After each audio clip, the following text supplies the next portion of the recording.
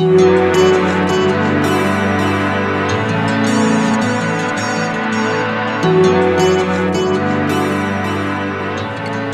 everybody. I'm Scott. Hello, I'm Julie. And this is a Good Story is Hard to Find podcast. Where two Catholic friends talk about the books and movies they love and the traces of the one reality that lie below the surface. Oh, yeah. Oh, we're talking Star Trek today. We are in our element. I love it. Yeah, we're going to talk about Star Trek The Next Generation. 4 episodes of that. To follow up, last year we talked about the original series. And we talked about 3 episodes there. And I don't know why we chose 4 this time. Because we were arm wrestling over who got what. Right, so that's too fun. You very kindly backed off of everything I wanted and picked something different. Well, they're good episodes, you know. There's not a shortage. It's fun. So that episode is episode 270, where we talked about some of the Star Trek original series. And here we are in episode 296. Looking at The Next Generation. So The Next Generation's fun. I remember when it came out, I was in college. And the whole... I was living in a dormitory full of engineering students. So we were super cool. Oh, man. Was there enough room at all around the TV on those nights? There was not. It was the best. Oh, my gosh. It was like, you know... I mean, everybody... We had such mixed feelings, you know? At the time, it was like... how can this be good? How can they do this again? You know, because we all loved Star Trek, the original series, so much, you know, right? So I just remember, you know... A lot of us were like, oh, this is going to be horrible. And a lot of us were like, I cannot wait to see this. But of course, everyone showed up. And back when TV was, you had to be there at a certain time. Yep. and go through commercials and stuff. But yeah, it was, you know, the first episode was actually quite bad. And, it was terrible. Yeah. But I didn't care. It was fine. It was Star Trek. I was there. Oh, too fun. So yeah. And then, unfortunately for me, because I was in college at the time, living in a dormitory, I didn't catch all the episodes. It was like hit and miss for me, simply for schedule reasons. You know, I worked and all that stuff. So it wasn't really until The Best of Both Worlds, which was a 2-part episode. I think one half was at the end of season 3 and the other half at the beginning of season 4, where it was the Borg episode with Picard, right? It's called The Best of Both Worlds. Yes, that was good. That's when I picked it up again, and I was able to watch regularly because I was, you know, in an apartment at that time, and life was much different. But from then on, I would watch it regularly. So... but loved it. The Next Generation overall is just so very good. And for me, my family, of course, I'm older, and I can remember my parents watching it, and they made us go to bed or whatever. So we would stand in the hallway and watch down the hall where we could see the TV. Oh, wow. And every so often my parents would go, get up, we know you're there. Oh, back to bed, and then sneak out again. So we just knew it was a mystical, wonderful, magical program. And but of course it was in reruns forever and ever. And I watched it and knew all of them. And when the show started up again, there was no trepidation. Me, my whole family, we were so excited. And I remember my mom and I quite often would talk the next day about the episode we had just seen. We'd call each other on the phone. And that was when long distance cost something. So it meant something when we did that. And but my husband and I watched them, and we watched all of the different Star Trek series up through maybe halfway through whatever... Captain Janeway, Voyager. Yeah. Okay, that's what I thought it was called. Anyway, so so that's interesting. I have a similar experience there. So I watched The Next Generation, you know, pretty much all the way through, and then I watched some of Deep Space Nine, and then I got really into that about halfway through it and watched the rest of those as they were coming out.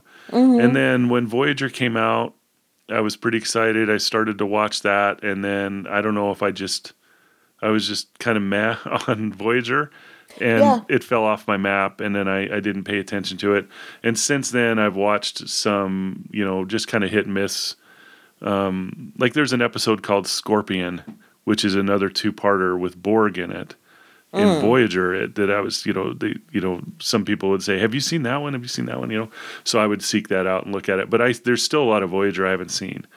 And then Enterprise came on, and I wanted to like Enterprise so bad. I watched too. it We all the watched way the first through. season.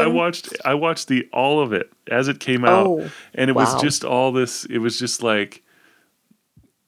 It's just so close. You know what I mean? It's so close to great. I was like, soon they're just going to figure it out and it's going to be awesome. Yeah. And it just never quite got there, but I still did like Enterprise. Yeah, I Yeah. did too because I really liked Scott Bakula. Because Yeah. what was he in? They just The rebooted that Quantum Leap. Quantum Leap. Yeah. I really liked Quantum Leap, so I always liked him. But he was another one of those actors who was also almost there. Yeah. Just he was being picked for a lot of things, but he never quite transcended whatever into being a bigger TV star. But so we watched the first season and they ended with whatever disaster it was. And I just we started to watch the first show of the second season where it was some nebulous, horrible threat. And we just went, you know what? We've got the movies. This is fine. We don't need all this. So, but the origin stories of them finding the Klingons, that was all fun. But yeah, really the solid stuff I would say goes through Deep Space Nine, which we're 5, 6 episodes away from finishing Enterprise in our household, and I can't wait to start Nice. Deep Space Nine, which was my favorite. You're finishing Next Generation, you say? I'm sorry, finishing Next Generation. Yeah. Sorry, whatever I said. That's great. And yeah, so I'm curious to see if it holds up because it's been interesting rewatching Next Generation where there's all this modern cultural for the time stuff in there that I didn't recognize because I was also modern cultural Right. Yeah, and we were certainly in it. not Catholic. So I was thinking it all different than the culture. Yeah. And now I realize that I was part of the culture and that's what I knew. And I didn't know any other way of thinking. And it doesn't mean it's bad. I still really like it. We all like it, but it's easier to kind of pick out and go, oh yeah, here's this thread. Or to say, oh look, they're still defending this way of thinking that's now gone away. Yeah, and I think as we're going to see in these 4 episodes, I've always felt, well, since I was aware enough as a Catholic, one of the things that's really great about Star Trek for me personally is I think it does have a fairly Catholic sensibility throughout. There are exceptions, of course, but the main idea of this optimism about the future, this feeling that there's going to be a point at which some of these things that we struggle with all the time we might transcend those things. That's a beautiful thing, and I've always really enjoyed that philosophy. It's one of the reasons why I like Star Trek in the first place, and it's also why the new iterations of Star Trek, which are I've sampled all of them, and they're really dystopian, and even Star Trek Discovery, if you can imagine, which is a prequel, series, so it's supposed to be taking place right around Christopher Pike's time, but yet it's dystopian and dark and it's not optimistic at all. It's just like, humanity is the worst, you know what I mean? And it seems to be the point of it practically. And it's just, it's not, when people say something is not Star Trek, to me, that's what it means when I would say something like that. It's that, is that there's this optimism about the future, as a young man and a kid, I would look to that and think that there was this real optimism about what our future direction is, and this would be a place that I would like to live, Right. but not in these new ones. Even so, Discovery's like that, and Picard is even like that. And then they have Strange New Worlds, which is about Christopher Pike, and there's a new Spock and all this other stuff. I have really enjoyed that series, but we'll see where it goes. I've heard that one is Mhm. one. I think maybe I've heard Jimmy Aiken say that, Oh, possibly, yeah. or I know he maybe does that Jeff Secrets of Miller. Star Trek podcast. Jimmy Akin's on that, and I've listened Yeah, to that kind of off and on. Every now and then I'll listen to an episode, but I haven't heard them talk about Strange New Worlds. But it seems to yeah. be a show that they've figured it out. It's like it's episodic. It's a throwback in a way to the original series. There's Hmm. a lot of things there, and there is this optimism because it's new and it just seems like they've figured it out. You know, there's some comedy there. You know, so it's fun. It's fun to watch. Hmm. It's interesting to look at. The actors are great. The stories are fun, and Well, like I wow. said, I'll have to. it's like an Alien of the Week or a World of the Week, kind Yeah. of like, you know, it's not like this arc soap opera arc. Um, Well, and yeah, you're the second or third person of very different people. I mean, who've said that. I mean, there's yeah, some other people that I maybe on podcasts or something. I don't remember where, but they've said, "Oh no, this is the one to watch." yeah, yeah. It's So, fun. but I would say it's interesting that you bring up the Catholicity in terms of optimism, because we've talked about that before with the original episode, and I wasn't thinking of that in terms of this because we were kind of more going, oh yeah, this way Picard's going, well, I don't know, maybe we shouldn't do this, and Mm. it's just like, oh, the first Star Trek would never have said that. He's being too intellectual, which of course. That's why you have people like Riker going, "You're being too intellectual." So they're good foils for Yeah. each other. But it does make me remember that just in this last week, I have had 3 different instances where I have been the person saying something very optimistic, and in about immigration or politics. Mm. And it's each time has been with a different family member, but always one that's not got any faith or maybe just a kind of a vague spirituality. And I hadn't really thought about it in those terms because they'd just be talking about this, and I'd go, well, where do you think new Americans are going to come from? Legally is good, and this and this and this and this. And they go, and after about the third time of something like that coming up, that person was like, I like the way you think. And Love I it. was like, Yeah.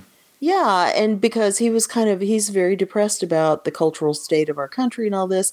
And then a couple other people were both saying about political stuff that, well, if somebody cares enough to become a politician, that means all they want is power. And that means they're going to become corrupt if they're not already. And I was like, what are you talking about? Are you telling me that nobody does it because they're feeling like they would like to change things for the better, even if you don't like how they want to change it? And Yeah. I was like, Hmm. just because we don't have an Abraham Lincoln or George Washington or even Harry Truman, Eisenhower, there's people that we can point to who everybody kind of goes, yeah. I mean, Hmm. those people are still out there on whatever They level. are. They are. Yeah. The Dallas mayor, he Great. didn't think the way I do about some stuff, but he's done such a good job. That's good. And he's always lifting things up, for Yeah. everybody. And so I'm like, what is this? And when you said this, I suddenly, and I'm not saying this to make myself sound great, but I suddenly realized after about the third encounter, I was like, oh, and I started getting called Ned Flanders. So that really pointed it out to Ned me. I Flanders. was Love like, it. well, I'll take that then if that's how you want to make fun of me. But it was the thing of just going, oh, that is part of the way my faith is making me look at things. Just going, it can be better, and we Yeah. can help make it better because, no matter how bad it is, we've got that foundation. There's Right. God, there's Yeah. faith. Exactly. And I think with that comes an optimism, a general optimism Yeah, of our future. yeah, As a people and, personally, right? We know right. the end of the story. Yeah, We've that's read the it. book, as they say in Joseph and the Technicolor Dreamcoat. Yeah, We've read the that's it. book, so we know what the end is, and we Yeah, know that what will triumph. and you fight the good fight. Yep, yep, exactly. And there's people out there doing that. If all you're Yeah. looking at is the stuff the news is showing you, you're not going to see that. Right, and that's the thing, and the news, the tough thing about the news is that it's for profit, right? So they want to emphasize things that will make you anxious or whatever to get you to read the paper or to get you to watch the thing. So there's a tendency for sensationalism. And it's like, you can read this news and you have this swirling chaos around you, but you step outside and in your daily life, you might not have, your chaos is going to be different, right? But it's Right. like, you can see it's like an island of gentle people, like where you're living. You know what I mean? And it's like, Right. okay, the rest of the world is crazy, but I think that we get that way, and certainly with Twitter and everything like that, this Well, amplification of the chaotic voices and that's is a why it tough thing. is right nice to be reminded by watching something like this, and you reminding me Yeah, that there it's okay. There's a whole show series of hmm things up to a certain point where that's what you should feel like. right. Why wouldn't you feel like that? And think Yeah, of how many yeah, people this has formed and continues to form. yeah. And the United States itself is, just one more point before we get into these episodes Yeah. is, the United States itself is an experiment in self-government, right? It's supposed to be, it's something different from what the world had done before this creation of this country. And the idea is that there's progress in the country where someday we would have a government that we can be proud of and that's achievable. Right. You know what I mean? And there's people that have the right thing in mind when they're making decisions. That's what we want of our bishops. That's what we Mm-hmm. want of our politicians, right? We're Mm-hmm. not getting that all of the time, but it's the idea that is achievable. Is something else Star Trek gives, right? And unfortunately, as time went on in Star Trek, the writers running out of ideas, perhaps, or whatever. But then you get back to this, well, the government is now going to be an enemy again. You know what I mean? Yeah. But I really like the government as a partner, right? Where Mm-hmm. whoever's ahead, whoever's the admiral over Captain Picard, is not making decisions that Captain Picard has to rebel against. You know what I mean? It's the idea that someday we could achieve a government in which everybody there has the right things in mind is the idea, and I like Well, that in Star Trek as well. and also when you bring that up, and that's a good point, they are all following these prime directives. Mm, They all have the same goal. And like you say, the government isn't one that Captain Picard has to disagree with. But these admirals, they often have disagreements, and they often are both trying to achieve their version of the prime directive. yeah, So that's also the optimistic way of looking at it. I mean, he's under orders, he's in the military, so sometimes he has to do things or find ways around things or hmm look at what's been revealed yep, and kind of adjust to how things are and try to show people. But it also shows kind of a good kind of conflict. Not always. Sometimes people just have, like all people, right? They're selfish. They have their own agenda. They do whatever. But it also shows that you can still work in the system and fight against that stuff and come up with an equitable outcome. mm, And how often do we see that in a TV show? yeah, It's right, kind of like the twirling mustaches of the evil guys, yeah, and the good guys, no one's allowed to be a hero. right, yeah. And then the typical plot in our society today would be that the government is evil, and you know it's going to need to be fought against, something like that, Right. rather than the assistance. Right. But that's we see that story over and over and over and over again, and Star Trek is kind of against that grain. Yeah. At least a lot of it was, they did go into some of that, Well, but it's something that and I've always yeah, appreciated. Yep. and nothing's perfect. Right. But this whole series, these 7 episodes, I guess, they do follow the Star Trek model. Yeah, So they I do. like it. Yep, I like it too. So the first one, we're going to talk about these in the order that they were released. And Yesterday's Enterprise is the first one, and it's from season 3.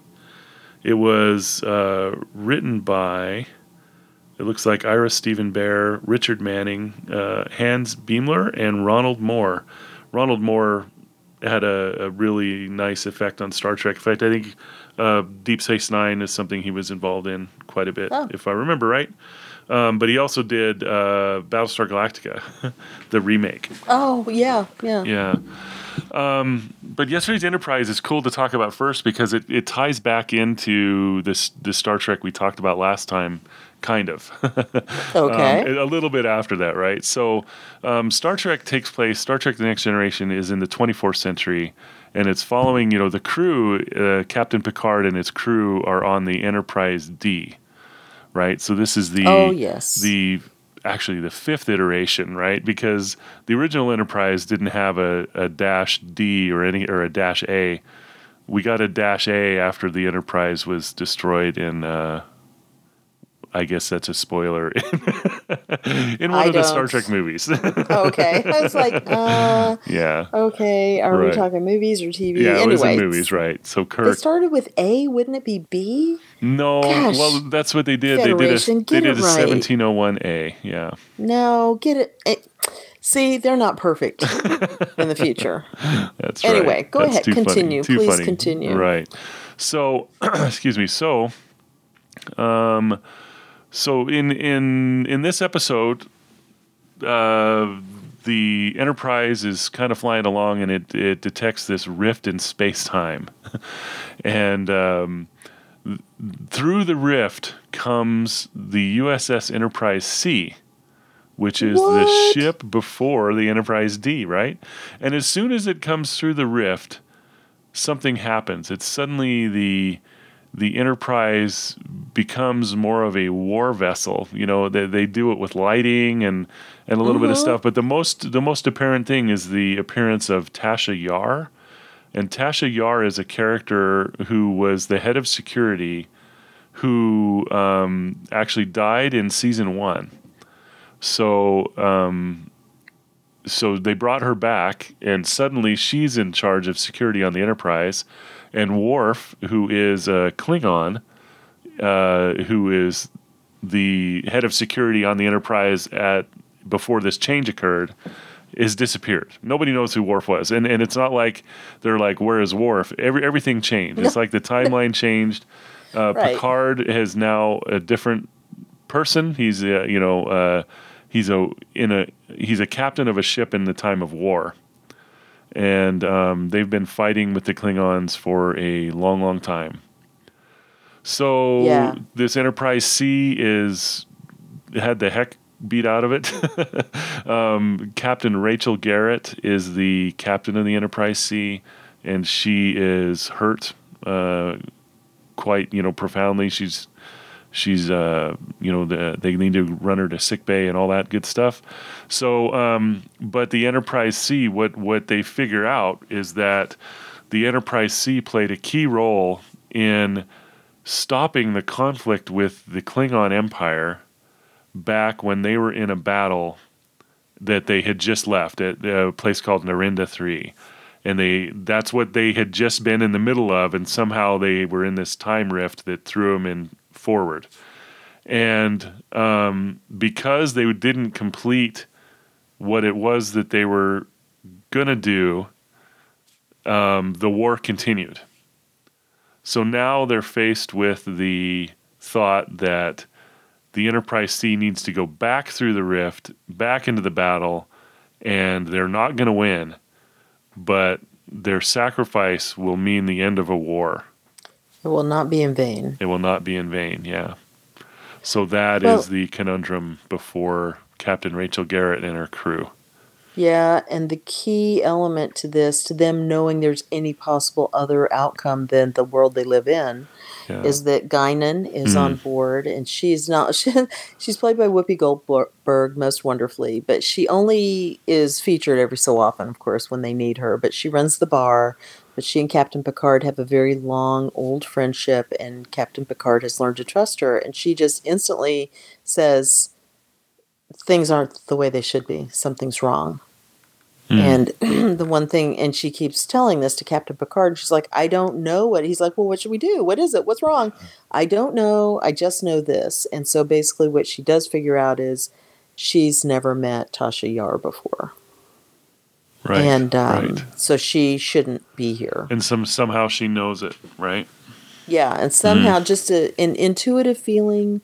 And of course, Guinan is from a race of people that were long scattered, or not a race of people, aliens people, essentially, true aliens who have other powers or knowledge or whatever than humans. And so, therefore, she can trust her intuitions more. She can hold on to maybe a few of these memories a little differently. And that's one reason her counsel is considered wise, as well as she's a wise person because she's extremely old. Yeah, she's been living a long, long time. So yeah, so with the episode, you picked it, Yes. but as I was watching it, I was struck by two things especially, but the thread of what is a necessary sacrifice, even when we think it is meaningless. Yes. And that was so Catholic I to me. totally agree. That's exactly what was in my mind. Oh, okay. Other than it being awesome. Well, it is a great episode, so well acted and executed. And I have to say that because of that theme of sacrifice, that at the end, when Captain Picard is holding the line so the other Enterprise can get away, I actually had tears coming to my eyes because they that's knew awesome. they were making a sacrifice that they hoped was necessary, but they didn't know. Right. They were just trying with all their hearts to do. It's a little bit of faith there, isn't it? Well, it was absolutely taking it on faith that Guinan's intuitions were things they should do in good faith, as you say. And I was just sitting there, I was almost crying out loud. I mean, it was so powerful. It was really powerful. And that is something that hit me as I watched it this time. That exact moment is like, not only were the people going back to the battle on the Enterprise C sacrificing, but Picard was sacrificing the Enterprise D. He was doing his part. You know what I mean? It wasn't like, okay, you guys go, and if it doesn't work, it doesn't work. He was all in. Yeah, the things were exploding. That was it. They were done. Yeah. I mean, they were staying.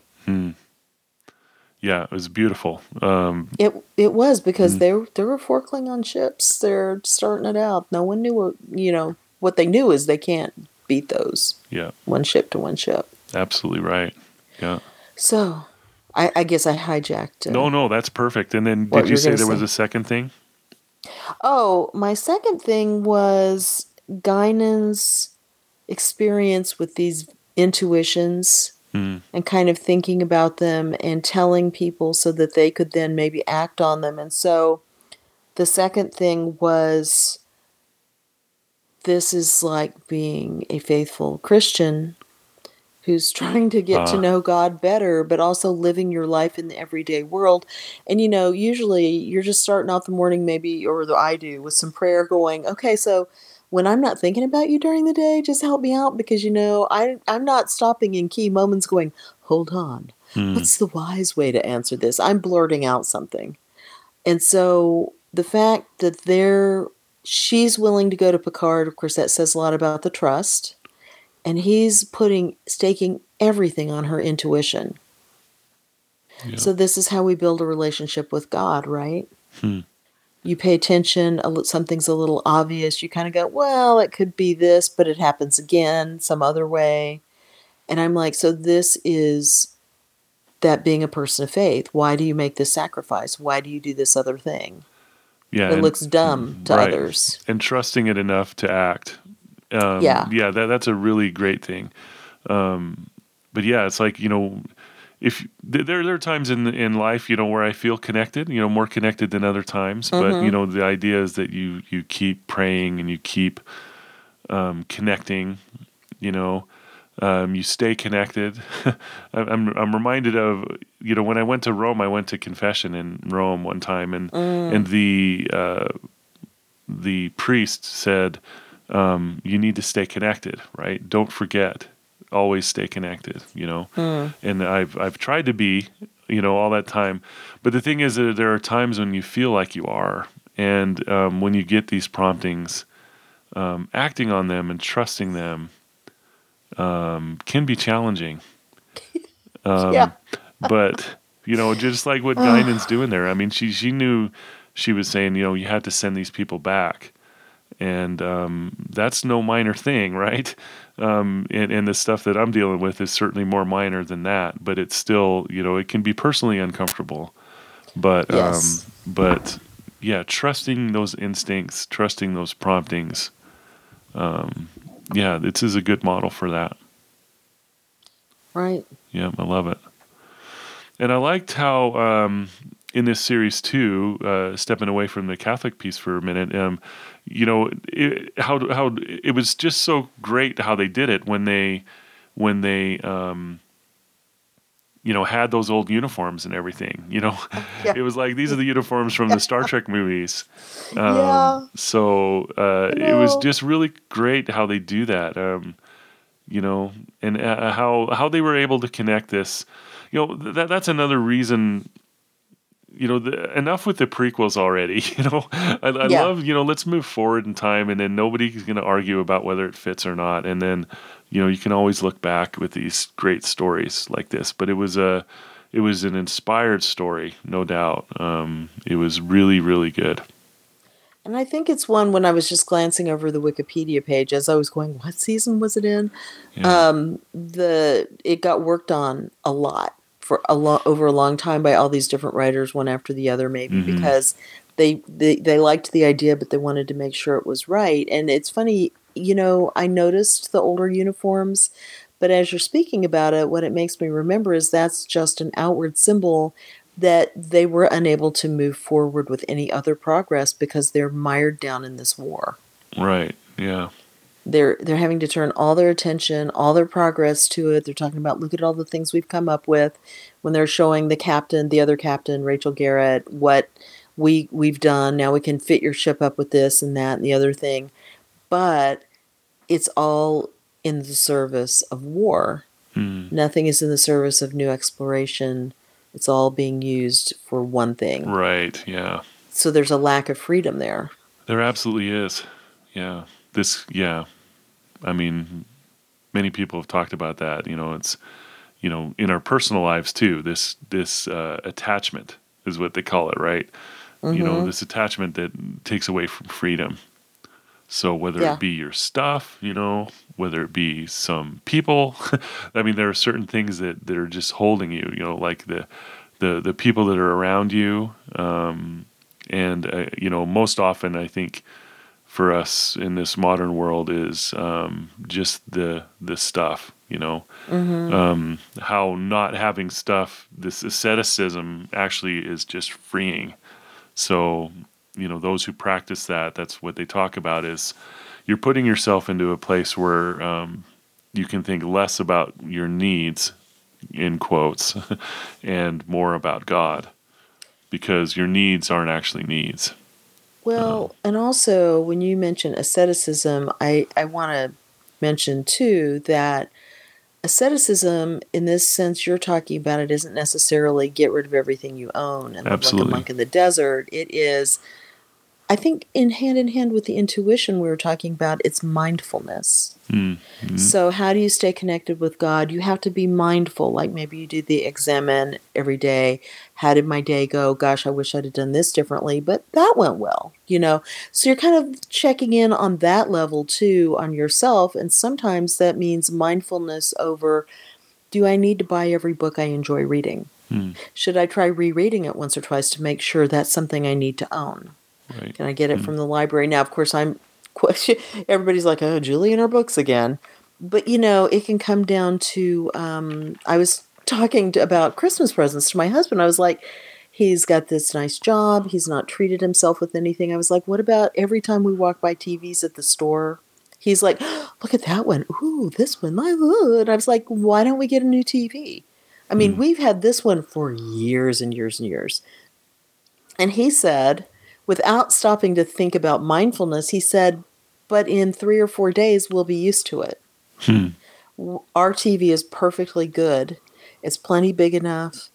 All the things. He goes, if it breaks, that's one thing, but just to get the new flashy thing, it won't be a lasting change in my life. And I was like, wow, you are an amazing man, Yeah, because I that's see really the look in great. your eyes when you look at that Hmm. TV. And that's the kind of mindfulness that helps us enjoy the things we have, or even getting something new, but also stay connected. Hmm. Don't you think Yeah, that's the I do. asceticism you're That is talking exactly about, it which is is. the, Yeah. yeah, Yeah, we're not all called to wear a habit and get rid of everything. You know what I mean? And amen. that's the thing. We're not. I mean, we're honestly not called to that. I mean, we look to those folks. In my opinion, we look at them as examples. I mean, they help us remember what's important. I think Yeah, they remember this average person looking at a monk who is some type of an extreme ascetic, let's say. That person has things to say to us, right? mm-hmm. And what it has to say is that a lot of the stuff that you think is so important isn't. Right. And that's asceticism right there. I mean, but everything that you're saying is absolutely right. It's making sure that you're not attached to things that weigh you down, right? Mm-hmm. That's what Lent is all about, And here we are, we're just moving into Advent, where we're doing this, penitential time in preparation for Christmas. Right. We ought to be looking at that stuff, Yeah. looking at what's important to us, what we own. That's asceticism. Just being mindful, like I like that word, but just being aware of it. That's what the contemplative life is too. Just means that you're thinking about this stuff, right? It's like something that's in your mind. Right. Reading and thinking. Yeah. Well, and that's in a very broad sense, because I'm listening to you and thinking about this TV show, is that ties back into the first thing that we liked, which almost everybody you encounter that's a main character has to practice a certain sort of sacrifice. Hmm. In their cases, it's lives, you know, and they don't know what the outcome will be. But it's that thing of you're giving this thing up because this better thing might happen. And whether it's, of course, it sounds dumb to say culling out your DVDs or your bookcase or your whatever. But it's the same thing. It's sacrificing something, and they're doing it on a big level. But, Rachel Garrett is like, nope, we're going to do this thing. She dies before they even get to undertake their mission. Is it senseless? Not necessarily, because then they send back Tasha Yar, who says, I'm told by Guinan, the death I die in the other timeline is senseless. Well, see, that sets her up for this. And it is senseless death, and they're kind of protesting what the writers did or which that she left the show or whatever it is. So Oh. there's another thing going on there. But it's also, she's like, but I want my death to be worth something. Hmm. That's the mindfulness and, what do I want my life to be? Yeah. Yeah. And there's the people on the Enterprise C. We're going to go back and we're going to give the best fight we can possibly give. So we set the example to the Klingons that we care about this stuff. Mm-hmm. Yeah. From the Romulans, protecting them from the Romulans. There's, of course, the Enterprise, who we expect this from. But you've got people like Riker, who, interestingly, he and Picard do not seem to have a good relationship. They're snapping at each other the whole time. And I thought that was really interesting. We don't get a backstory. We don't have to. They just come from different places right now, and they don't like each other. Yeah, that was really interesting. Yeah. Yeah, how their relationship had changed. Yeah. Yeah. Yeah, it's subtle, but it's very interesting. Yeah. Yeah. But Riker's going to follow their orders. Mm-hmm. Picard's going to trust Guinan to the bitter end, even though it seems dumb. Yeah. Everybody else is ready to follow because that's what they do loyally, and they all die. Right. Yeah. And the most poignant thing, of course, is, and the most realistic, I think, is that nobody understands when it's changed to the warlike atmosphere, and nobody understands when it changes back. They just go, it's gone. So that was weird. I just had a weird feeling. Right. Yeah. And Guinan Yeah. is the only one who kind of stands there and goes and talks to Geordi about, tell me about Tasha. Yeah. Right. She's the memory. Guinan seems to have that extra dimension to her, Mm-hmm. Yeah. Yeah, I love it. Star Trek over time has just made time travel way too easy. These Oh kind of yeah. stories where, there's this something that, and something that's uncontrollable is sending someone through time. I think I like those, but they've made time travel. You can zip around the sun and Oh, I and go know. back in time. So it just made it too easy. Yeah. But and I don't know if this is a particularly Catholic viewpoint. As in, is it stated anywhere or anything like that? But this idea of multiple universes. I So was just thinking of multiple that. universes where, I mean, that there are multiple universes, is a math thing, Yes. understanding, and there might be multiple universes, but I reject the thought that there's multiple me's, and Yeah. the fact that every time I make a decision, the universe branches, and there's a me that made that decision in existence somewhere. I'm not with that, and I'm mentioning that only because Star Trek does that. It doesn't do that in this episode. I mean, that's going to bring us off on a whole other tangent, I guess. Yeah, But there was here it an didn't do that. episode where they did it, and it was Worf who was somehow traveling through parallel universe after Yeah. parallel universe. So, and it was entertaining in the sense that you saw possibilities for him, Mm, but it was it was just kind of an exercise in here's what could happen to Worf now. Here's what could yeah. happen to him now. Here's, maybe this will open up ideas for him later, and that's all fine. But yes, largely it's effectively used here. It's effectively used in oh gosh, what is it called? The one that we talked about with Joan Collins in it from the Oh, first the Star gate. Trek. Yeah. Guardian on the Edge of Gateway Forever. Yeah. Guard. That's it. Or yeah. So I'm that sorry. was That the effectively Guardian of Forever. It's the edge. yeah. What? Okay. Sitting on the edge of forever. There it is. Sitting on the We edge of forever. it has a guardian. Yes. They're on the edge of Right. the looks like they're on the edge of the world. There's So we're gonna guardians. go with There's that. edges. This. Yeah.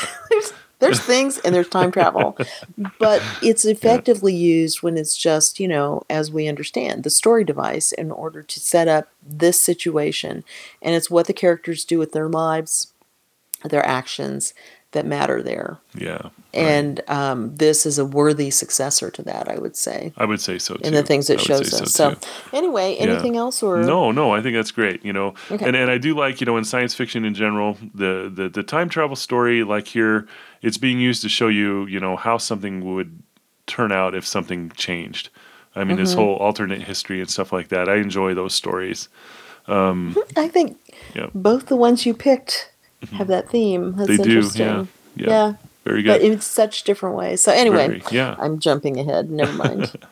I love What's it. next? Yeah, Darmak and Jalad at Tanagra. Ooh, that's mine. Oh, what's funny is, Oh, isn't it crazy? So the three that we have left to talk about are Darmok, Iborg, and the Inner Light, and they're all in season 5. Go what figure. a season. Yeah, that was unintentional, but cool. Yeah, Yeah. yeah. So Darmok is the name of this episode. Oh yeah. What happens? Tarmac and Jalad at Tanagra.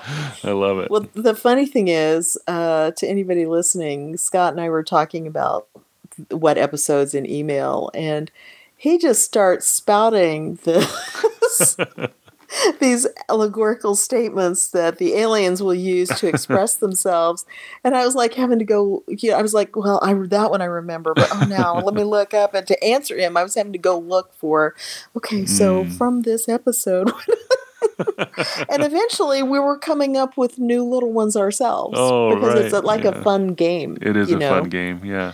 I think Yeah. this came up in our email with each other when we talked about Gilgamesh one time Yes, on the podcast, yeah. early on. Early on, yeah.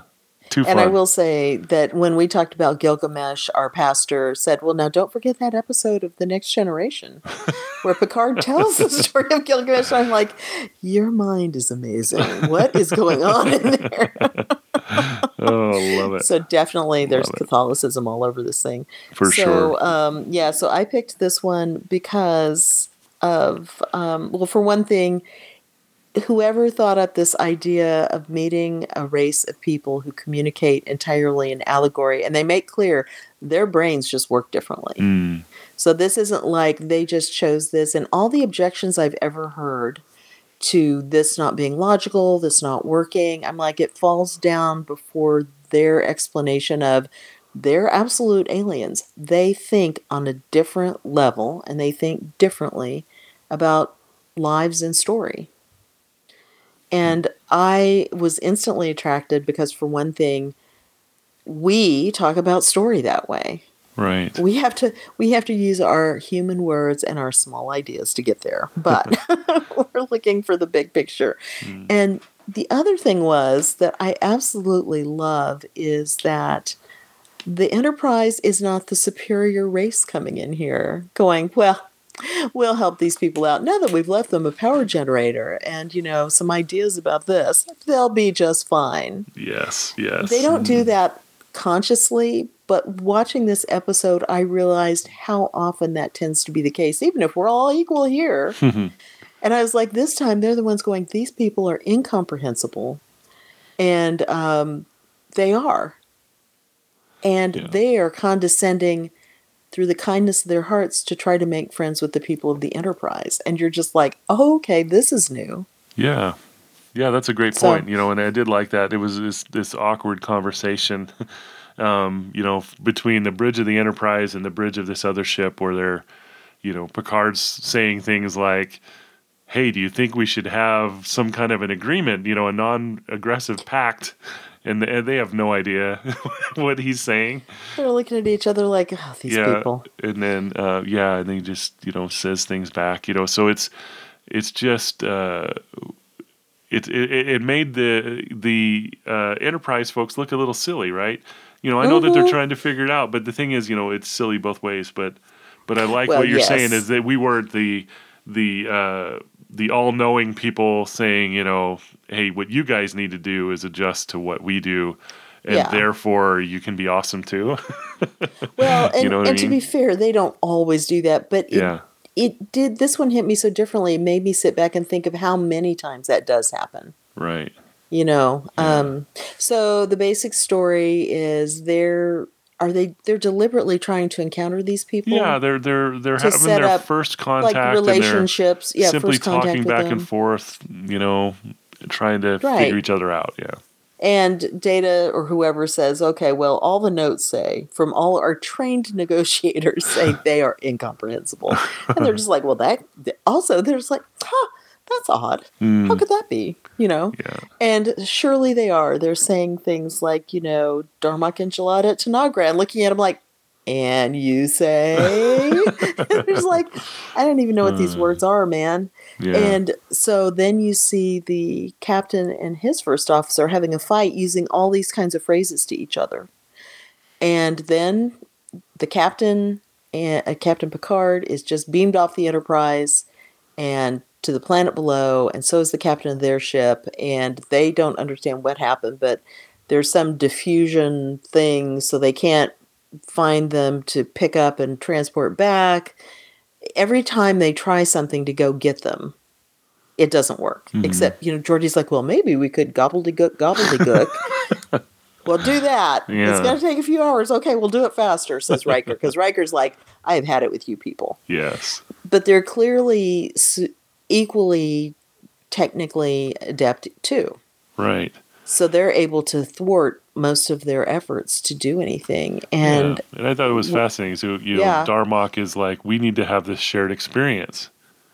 Yeah, so what essentially comes out, so basically the two captains are down there, and Captain Picard's got nothing. And not that the other captain has much, but he's willing to share things, and through this kind of first encounter primitive way of talking, he'll, offer him something and say, Timba, his arms wide. Yes. And Picard's like, you've got a knife in one hand. Do you want to fight? I'm unarmed, and it's also making him sound more low level because he's very practical about it. And this guy is being, as we come to understand, he's just being more high level and open-minded and generous about the thing, kind of going, oh, that didn't work. All right, well, back to my fire. Let me think some more. And there's a common foe. There's some native, weird, very powerful animal slash electrical being slash invisible man, whatever beast that's can attack them. So they're going to have to work together. And through the phrases, Picard starts to pick up some of the story that these phrases come from. And we also get that, which is really fun because we're learning along with Picard, of course. You know, the thing about Darmok was on the ocean. And he comes to Tanagra, and Jalad was on the ocean. Oh, so they're on an island. Yeah. And they, this happens. Oh, so they fight together. Yeah. Yes, this happens. Right. Then, and it's really cool. I really liked that. Me too. I thought that was really cool. Just having this idea of this different way of thinking and this whole dependence on story, So in their society, I would imagine that the sharing of stories is vitally important, right? Paramount. That they all have some commonality of this mythology. Otherwise, they wouldn't be able to communicate at all. And that is an allegory for our society today, or just humanity itself. We have these shared stories. And I think we've said it on this podcast before, but I think probably the prevailing shared story of our time right now is probably movies. Possibly like the Marvel Cinematic Universe, for example. It's like we can tell stories from there. It's like we all share that. You know what I mean? And as Christianity, we're a religion of that story, of the story. The word, and this commonality that we have of the stories of the Bible. So, and we communicate to each other all the time about that. You know what I mean? Yeah, we use it as examples. Code. Yeah. They're using a kind of allegorical code, essentially. They say metaphor, but I was reading somebody going, well, metaphor is this. They're doing allegory. And I went, oh, yeah. So, but I was like, oh, yeah, that. And the example they use on the show is a good one because everybody in Western culture, including younger people, still understand Romeo and Juliet on the balcony. Yeah. Right. Right. And the thing I liked about that was, because I've also seen people going, well, you couldn't communicate all these things. And I'm like, there are so many levels of context, even to a simple story. I don't know if younger people still know about, the George Washington and the cherry tree. Yeah. Because now, of course, everybody goes, oh, that was a myth. But the fact that it's a myth means you know the story. The myth is that George Washington was always such a good, wonderful person that when he was a little boy, he got a new axe and he chopped down the cherry tree. And he's asked, and he says, I cannot tell a lie. I chopped down the cherry tree. Well, you find out that's a myth, but you still have to know the story to know it's a myth. Yeah. So when you say that, there's the actual kid who won't tell a lie. There's the actual temptation of using your new axe even when you know you probably shouldn't chop the tree down. There's the young child growing up into a noble hero. There's what do we do when we discover that's a myth? I mean, there's all kinds of layers of understanding for an American. Yeah. You can come into the story at any one of those entry points. And if you hear that story mentioned in a certain conversation, you know the context, you know what they're talking about.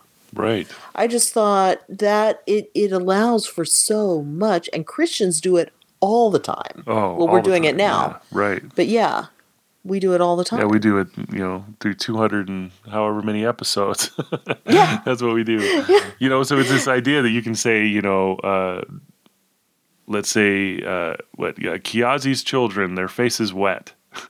Oh, and how much that conveys this deep meaning, even though we're not positive of that story, it's like we fill that thing in. We know what that story could be, and we understand it. And his eyes uncovered. I get it. It's like, it's just this depth that's given because that sentence is a story. You know? I think it's beautiful. What a great idea. Well, yeah, and we really are storytelling animals, is one book I've read was in the beginning was the word. Right? Yeah. Exactly. Well, and the other thing that I really love is about this episode is we're hearing incomprehensible stories from ancient days when they're looking these up on the ship and maybe finding a connection. It's like, this is from thousands of years ago or however long ago, maybe 1,000 years ago, whatever. And the story that Picard tells in return is one that's the oldest known story of mankind that's written down. Yeah. I mean, written down the longest ago or something like that. Right. Yep. Yep. And so he's telling the story of Gilgamesh and Enkidu. Mm-hmm. Or Enkidu. I Yep. can't remember how you say it. Anyway, You bet. this is a story that most people have never heard. I hadn't heard it until I heard this episode and rewatched it with my family. And then, of course, and then you and I read the book. Mm-hmm. But nobody knows this if you're not among those people. Yeah. They don't even know what Gilgamesh is. I said something to my mom, and she goes, well, what's that? Because why would anybody normal, just regular life, know that kind of thing? Sure. So they picked something just as obscure to open up. And then they have Picard reading, is it the Iliad or the Aeneid or some very old Greek story at the end when he's like, it occurs to me that we need to be more familiar with our old classics. And I'm like, good for them. Yes, I love it. Yeah, that is a nice thing about Star Trek, so... playing an instrument is important. Classical music is important. Books all these have always things are been important. Yeah. Right. And Shakespeare kind of runs through the series, Right. all of them, and right. yeah, even in the Next Generation, we had Sherlock Holmes. Yes. Some of that stuff. Yeah, but it's just great. When you lose those things, of course, you're on the other side. You don't know what you've lost. But when you discover them again, or maybe if you're lucky, you've learned them all along, you go, oh, there's all this stuff I never heard of, but it's really cool. Yeah. It's part of our heritage. And it's got things to tell us because we are storytelling people. We understand that. Yeah, and in the United States, we've got lots of heritages. Lots of people from different traditions with different stories. And it's interesting. Yeah. Right, because modern authors, especially in fantasy or science fiction, will take some of the threads of those other heritages and then weave them into a brand new story. It may still call back to the old story, but it's using characters who are clearly from those. If you know and people tell you, oh, using Hindu mythology, this. Yeah. And you go, oh, and you might start actually reading it and understanding it or looking at it. Yeah, right. Yeah. Yeah, there's a lot of that going on in fantasy right now for sure. Mm-hmm. Yeah. Yeah. Also, that captain was willing to put his life on the line to try to communicate. Yes. In fact, he dies. Mm-hmm. But it's worth it to him. Yeah. He seems satisfied when he's hearing the story of Gilgamesh. He does. We're communicating. Yeah, it's worth it. And the first mate thinks it's worth it. Yeah. Yeah. And Picard's able to talk to him. Yeah. Right. After his experience. That was that was a really nice scene when Picard gets back on the bridge and talks to that other guy. Yeah. Yeah, really good he says stuff. Picard and Dathan at Eladrel. Mm-hmm. That's the new part of the story that's going to be told now. Right. Yeah. Beautiful. Yeah. Yeah. What a great concept and so well pulled off. Mm-hmm. Oh, Paul Winfield. Yeah, he did a good job. He played the captain. Such a great he's work. so good. Yeah. Yeah. That's right. Oh, my. Yeah. So that's cool. Good. All right. Should we move on to the next one? Well, we better. We better, yeah. We have to give each of them 5 minutes, maybe. Yeah. So this going one on is and on. fun. This one is fun. Borg. Oh. Also in season 5. Some quick background on Borg. Borg are a species that seems to fairly mindlessly, they're driven to assimilate other species into their collective. And they operate much like we would envision maybe like an anthill operating, where you have some type of collective consciousness that is sending them forth with purpose, and with that is it's horrifying. And there was an episode I mentioned earlier, The Best of Both Worlds, in which the Federation encounters the Borg, and Picard actually gets taken by them, and eventually, recovers. But that's a fantastic show to see. It's a two-parter. It's like a 2-hour movie. That's really good. Probably some of the best Star Trek that there is. But we need that background to talk about this one. So also one other thing that's important is they are a computer or robot. Yeah, slash cyborg, computer. Right? Yeah, cyborg. Okay. Yeah, so they're a combination yeah. of, they have organic elements. And they have like Data, really, I guess. Except Data's more sophisticated. I don't know, or just different. But yeah, they're partly mechanical in that way. Right. Yeah. Yeah. So a cyborg is like a biological being that's got enhancements that are digital, or it can be whatever. Digital? Yeah, computer enhancements, okay. Right? All right. And Data is actually artificial 100%. He's he's an android that was built from scratch. Oh, that's right. Yeah. Silly me. Yeah. Yeah. So these ones, right. I mean, they're violated, So like you have members of all kinds of different species that the Borg have encountered and just assimilated. And assimilation means basically robbing them of identity and forcing them to be part of this collective by doing implants and such. So they do all these kinds of implants, and now they're like a drone, right. part of the Borg collective. So one of the most chilling images, and this isn't ruining those 2 episodes that you mentioned at all, is of the nursery. Yeah. Where there's all the babies, and they're starting to have these little implants put on them. So it's made very clear that they have to start with the organic being. Yeah. And then all the enhancements are put, but by the time they're done, they're really more machine than man. And because of the communication, as you're saying, they don't really have their own independent thoughts at all. They're part of the collective. And so the interesting thing about this is the writers or whoever went, well, what is an individual Borg like? And so the episode is, I picked this one also. This is just, well, and as I say, I think, to be fair, you were interested in both of these too. Oh, absolutely. But, yeah.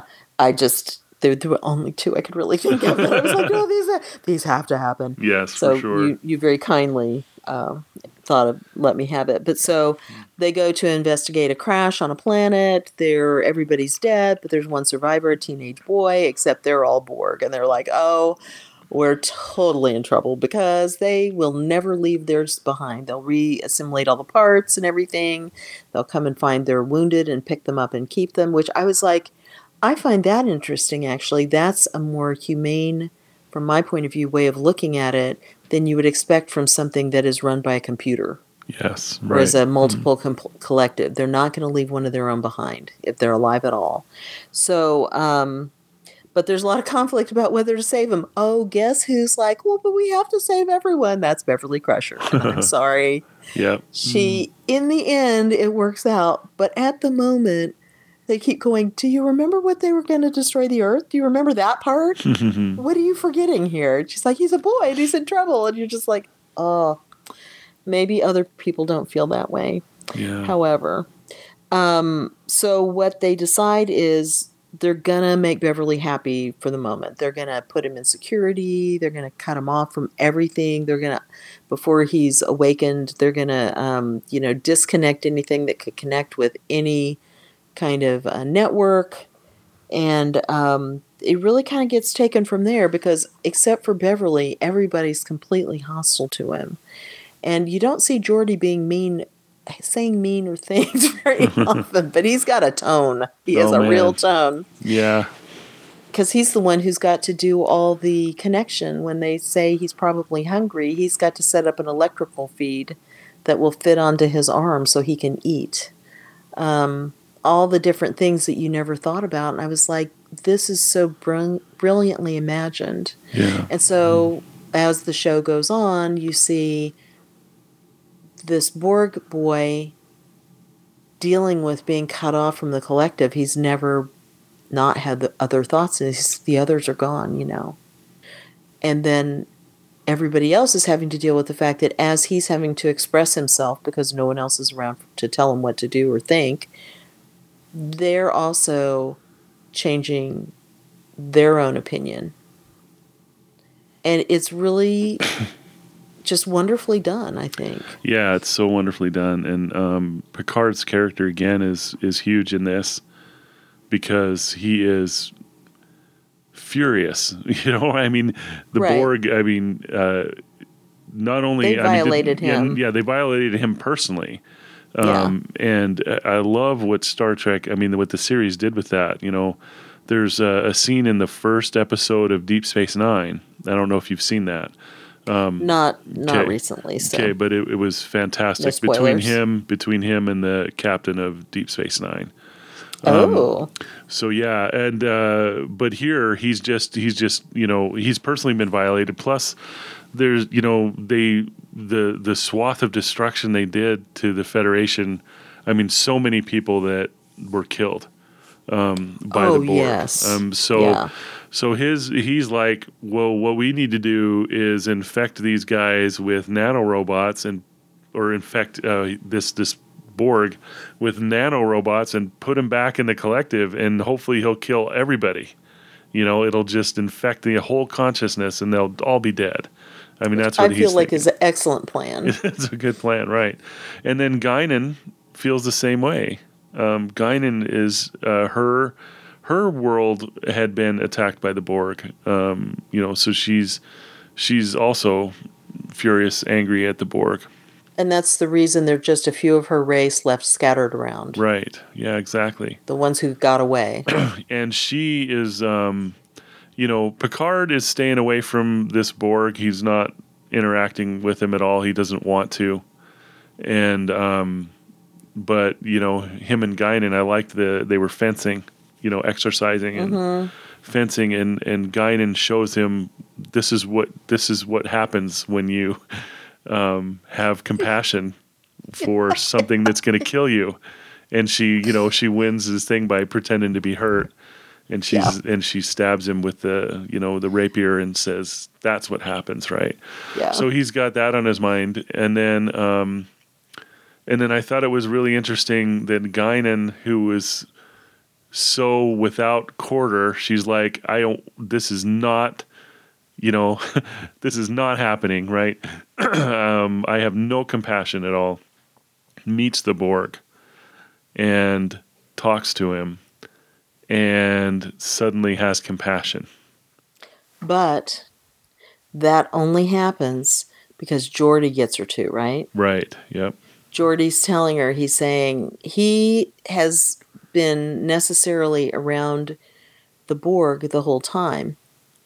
And and I think this is so brilliant because Geordi is essentially us. Yeah. He's hostile. I'm down with doing this virus thing with the nanobots. That's fine. But what we realize is he's scared and hungry and lonely because there aren't any other voices. He's a teenage boy, essentially. He's alone for the first time. And as he then is trying to make sense of his new world, he'll, we are Borg, us. And Geordi's disgusted with him, and he's going, "You're not us, you're you. Mm-hmm. There are no Borg. They're like this, And so basically they keep going, we've got to have a name for you. We can't just call you you. And so Hugh becomes his name. Mm-hmm. And once you've named something, man, that's it. You're going to have to keep it. It's just, I don't know why none of them had pets. Data wasn't there to go, but no, we named Spot. It's all over, guys. Yes, yes. But because Hugh then is saying, okay, you're bringing up things I don't understand. Mm. What is a friend? Yeah. What is being lonely? Because that's when Geordi's going, man, I'm starting to feel bad about sending him back as a weapon. And Guinan is like, oh, are you freaking kidding me? And he's like, but he's changed. He's different. She's like, they do not change. And he's like, well, go talk to him then before you send him off to do this thing. Because if he can change, what does that mean? Mm. And that's the powerful moment when they're bringing up the big ideas. And they're so brilliant from having everybody hate him, but it's on different levels because of their different experiences. Right. Yeah. And what does it mean for those people's own humanity? Because, and I think this might get mentioned, but I know I have it as a note at the bottom of the page, so I wrote it down pretty early because I was leaving room for other notes. It says, we're defined not by who our enemies are, but by how we act toward them. Yeah. You know, if we're like our enemies, then we're no better. We can't hate them without hating ourselves at that point.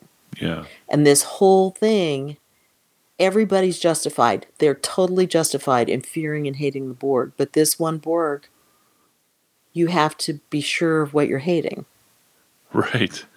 And from the Borg's point of view, it's also redemption, right? When you start to think of a people as what's the word I'm searching for? As not capable of redemption or not being a participant in the possibility of redemption, then you've gone down the wrong path. Oh man, that's well put. Yeah. So So you meet this one individual, and he's that exchange between Geordi and him, where he says the Borg says, you're going to be assimilated, right? Resistance is futile. I mean, he says as he's looking very small, connected into his electricity, and Geordi just shakes his head and says, I don't want to be assimilated. And that was like kind of a revelation for Hugh. He's like, why wouldn't you want to be assimilated? We are quite awesome. You know what I mean? And but that's when you realize that for Hugh, assimilation is normal. Right. It's a positive, good thing because he's never experienced anything else. He doesn't even understand how to think about another way to live. And you go, oh.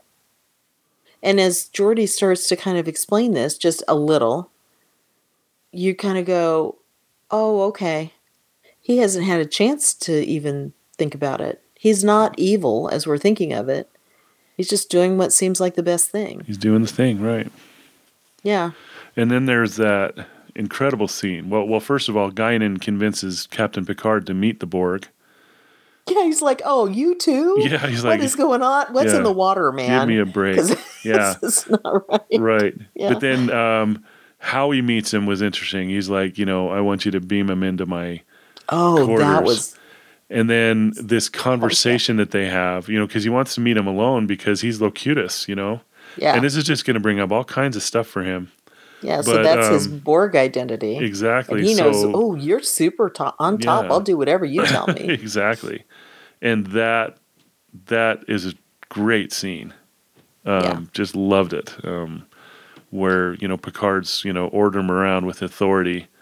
And suddenly Hugh says that, but Geordi doesn't want to be assimilated. And he's like, what are you talking about? He doesn't want to be assimilated. Just fantastic. And then will do it. And he's like, no. Yeah. I can't. But it's also interesting as you're saying this, I'm thinking, you know what? Without that pressure, and it's because Picard seems so mean. At that point, I went, oh, man, I'm totally on Hugh's side because I'm like, shut up, Picard, you're being so awful. Yeah. But without that, not only does Picard not know what Hugh thinks, Hugh doesn't know what he thinks. Yeah. So the times when we're under pressure, having to fight back, or even just suffering from something, those are the moments that crystallize who you are to yourself. Right. Go ahead. I'm sorry. No, I think it's beautiful. Yeah, it was great. And then they really nailed the ending on this one too. I thought it was perfectly done. Yeah. Where their solution was, okay, you're just going to come with us, right? They actually gave him that choice. They said, you can come with us or you can go back. But they were willing at that point, let's take this person and get this person what he needs, and we'll find him a life somewhere in the Federation. And then Hugh chooses to sacrifice. He says, no, I want that. Beautiful. But I need to go back so that you are not chased by the Borg. Because this will save Geordi. Right. And all of you, but Geordi. Right. And I'm just like, the power of friendship and love. I mean, this is, man, I'm tearing up right now. It's Oh, because it's the power of love, yes. Yeah. you know? Right. Yeah. Yep. So it was perfectly done. Just really great. And the writer of this one was Renee Echevarria, Oh, who she was involved. does. It's No, a wait, he. that's a he. It's a he. That's a Yeah. he. Yeah, Yeah. and he was involved with Star Trek quite a bit. You know, the Next Generation. He did a lot during that. But he's got a Catholic background. I'm just Oh, looking at really? him on Wikipedia. I have no idea if he's active Catholic or not, but he was, St. Petersburg Catholic High School, Duke University. I mean, Duke's not a Catholic college, but he clearly he's a Cuban American background. Okay, yeah. So, yeah, but I'm looking. terrific episode, very deep and well done. And Oh, yeah. We see Hugh again. Hugh Yeah. comes back. Yeah, because the thing is they didn't need the virus. The fact that he could think for himself, and that's what they were saying is, Yeah, they'll reprogram him. They'll go, oh man, yeah, aberrant behavior or thoughts, but yeah, in that brief moment, he'll be connected to the system before it gets figured out. Who Yeah. knows what that will do? really great. Yeah, Yeah, no, that was just, yeah, Brilliant. I truly, well, and it's all the freedom to choose, yeah, and love, of course, and all the other things, but at the end, that's what he's given. yeah, He understands the freedom to choose, and that's what's different for his society. yeah. So, Very, very good. Cool. Star Trek. You just gotta love it. It's the best. most of it, It's the best. yeah. Yep. So our last episode is The Inner Light, which is it looks like the second to last episode of season 5. Just a couple episodes after this one. It After was a Iborg. great season. Yeah, I it was think. really, Yeah. really good. Yeah, in this one, the Enterprise encounters a probe. There's like a probe, and they're trying to communicate with it or see, what is this thing? We don't understand what this thing is. Then all of a sudden, there's some type of a connection between the probe and Picard himself, and Picard collapses on the bridge and wakes up in another place. He wakes up, and there's a woman there who later we learn is named Aline, and she calls him, what was his name in the show? I can't remember what his name was. But she calls him by a different name. Kamen. Kamen is his that's name. it. Yeah. And she says, you've been sick for a week. And Picard is like, I have no idea who you are, What's going on? Yeah, what the heck's going on? This doesn't make any sense. And time starts to pass, and he's experiencing this life, and he's walking around the town, trying to figure out what the heck's going on. They're telling him who he is. You've clearly had memory loss. That sure was a high fever you had. That's right. Yeah, The old high fever the story. old high fever, right? So they say tell him he's an Iron Weaver, whatever that is. It's alien. Who knows? That's right. Who knows?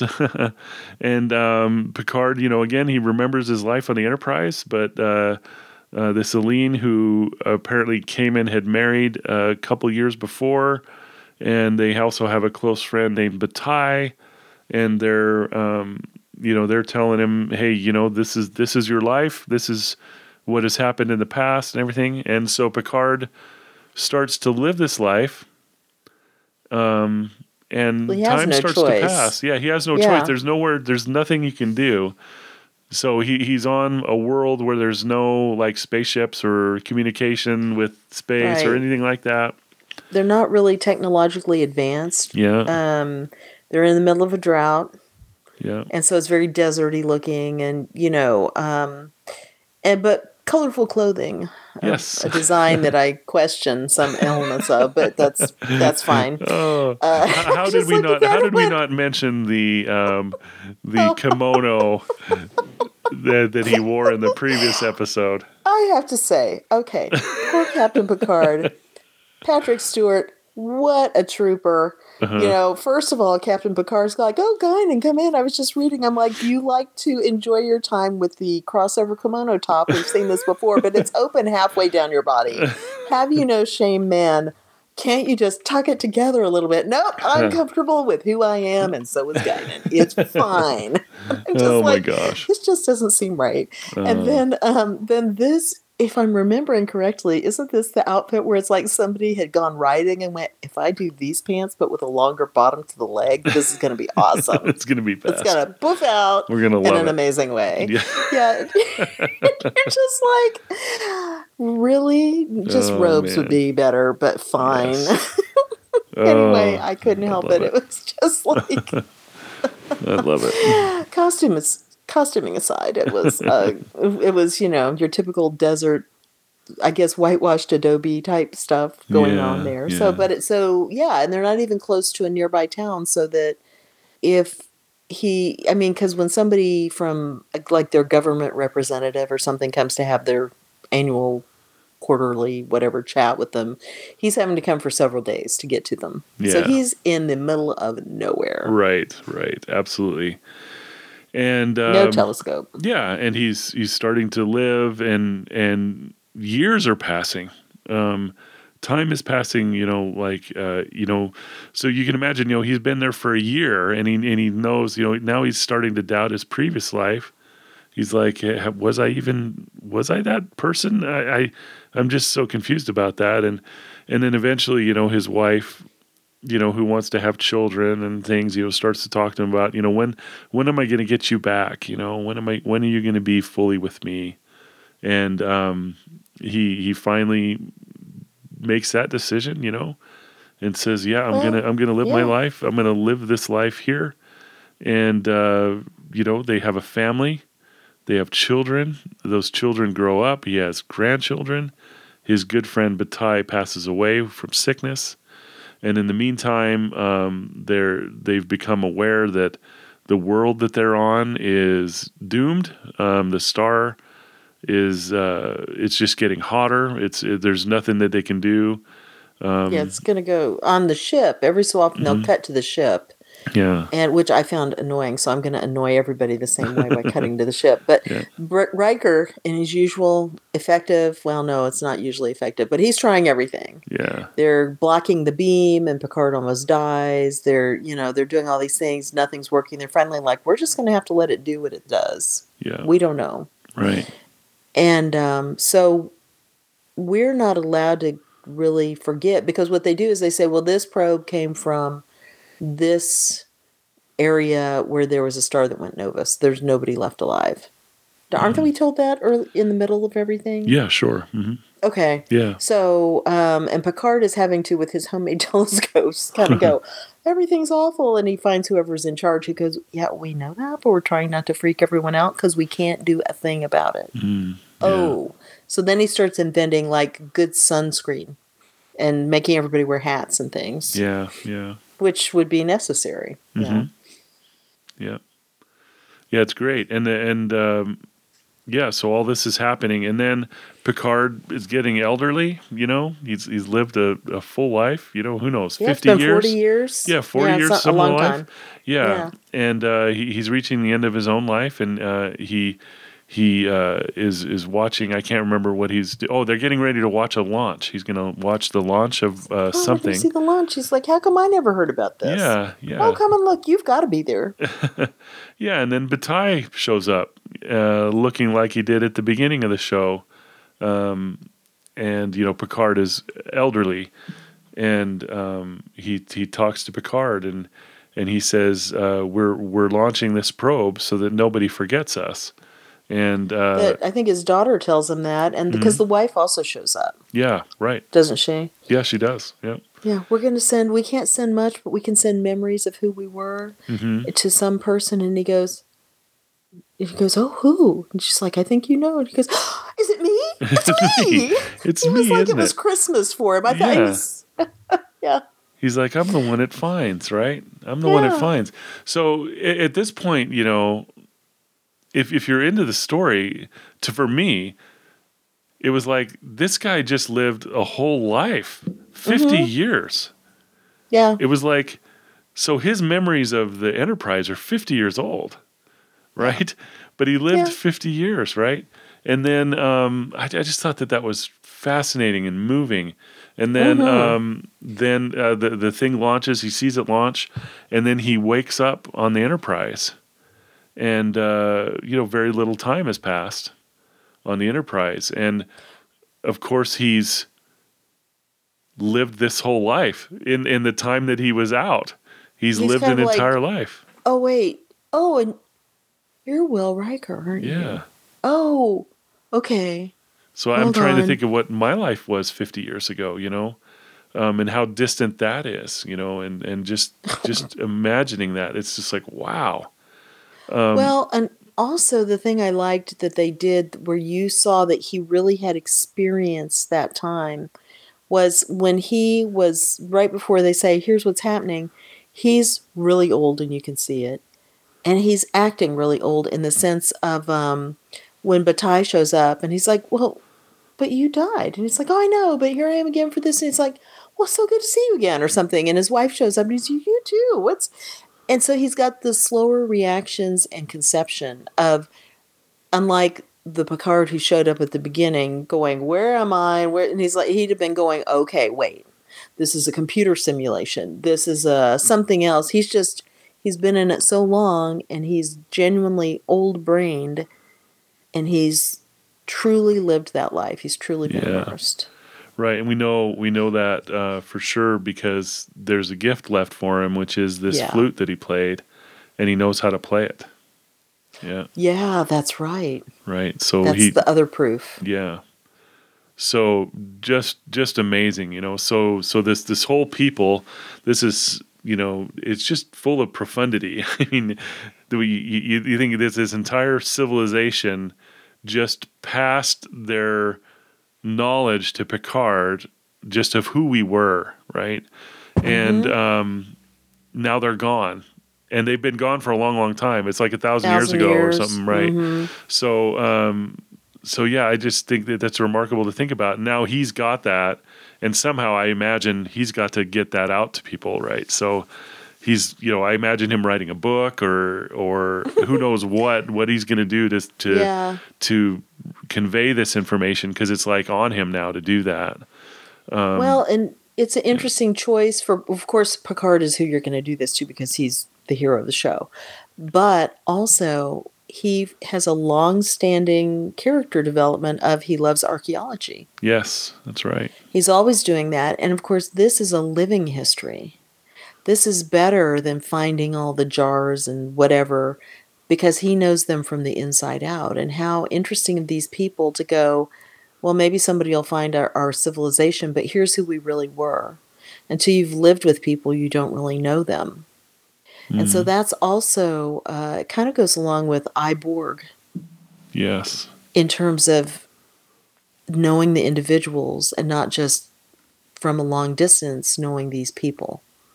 Yeah. You care profoundly and understand profoundly in a way you wouldn't. So I could even see him just doing like evenings with Picard or, videos or whatever, just going, and here's what we did here and here's what we did there. Of course, they don't follow through on that because that would ruin the mood, because at the end, it's just profoundly moving, as you said. You're just, and also, what a gift to him once he kind of recovers from the melancholy.